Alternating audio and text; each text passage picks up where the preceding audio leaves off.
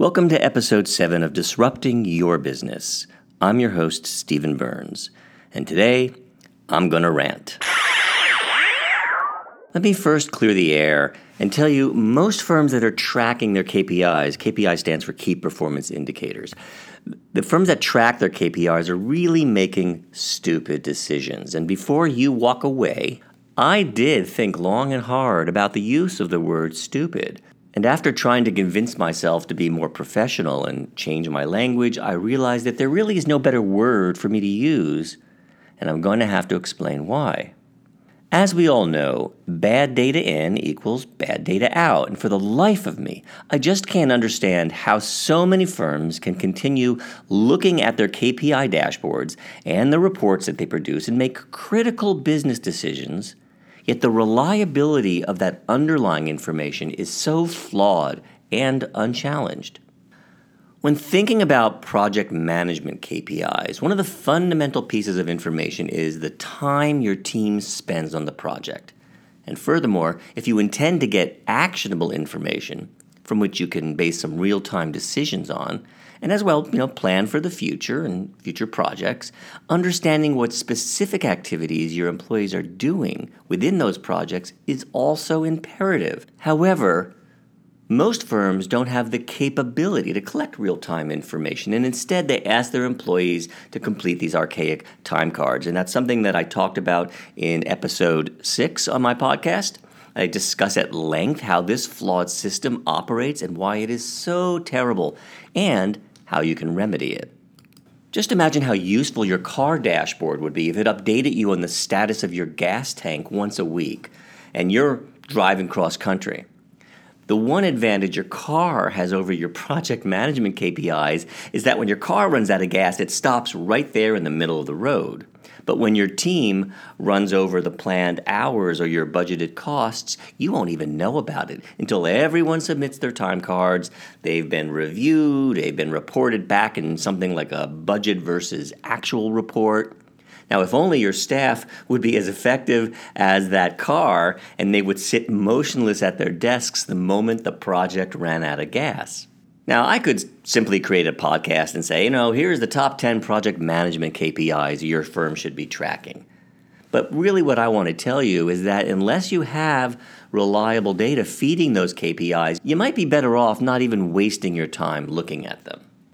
I'm going to suggest your number one priority should be to implement a technological solution within your firm that can not only collect real-time information about the work your staff is doing, but also has real-time integration into all of your business and project financials. The system your firm should use must be in the cloud, and it must have built-in business intelligence rather than relying on your managers to pull data from disconnected sources and then make sense of them in some kind of a spreadsheet. This manual work is not only as inefficient as a Rube Goldberg contraption, but it's costly, it's prone to human errors, and it's delivered far too late to make any management effective. So if you're a professional service firm, the project management KPIs you need, they're already pre-built in a fully integrated cloud-native platform that meets the requirements that I've set out. It's a system like this that gives your managers the sharpest weapons, which I like to think turns a project manager into a business manager.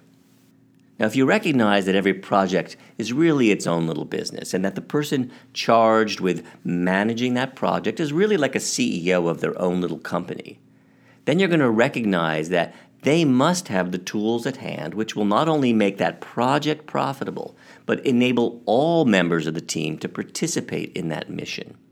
And when each project has the likelihood of being real-time profitable, then the firm is also profitable.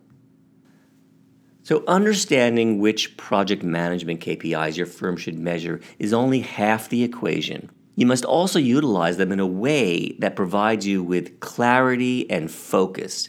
Information for information's sake is useless. I can't tell you the number of dashboards I see out there, the number of reports I see people using that are filled with information. But you, as the end user, the recipient of that dashboard, that KPI, that report, you have to make sense of what's your next move going to be. how can you improve, what needs to be improved, you really got to glean this stuff and put some heavy thinking into it. Instead, look at your KPIs as giving you actionable information. My gas tank's only 20% full. Therefore, I need to start heading towards a gas station to, mitigate stress and risk running out of gas in the middle of the road. To help you better understand what to measure and how to prepare each project so that you will have success, there's a really helpful acronym. It's called SMART, S-M-A-R-T. And that means everything you measure should be specific, measurable, attainable, realistic, and time-bound. I have a link in my show notes that will take you to a blog article I've written about this. It also lists what I see are the 15 project management KPIs that I would expect each project manager to have access to at any second of the day and have the same assurance in their accuracy as we all expect when we look at any measurement on our car's dashboard. So that's my rant for today. Get back to work.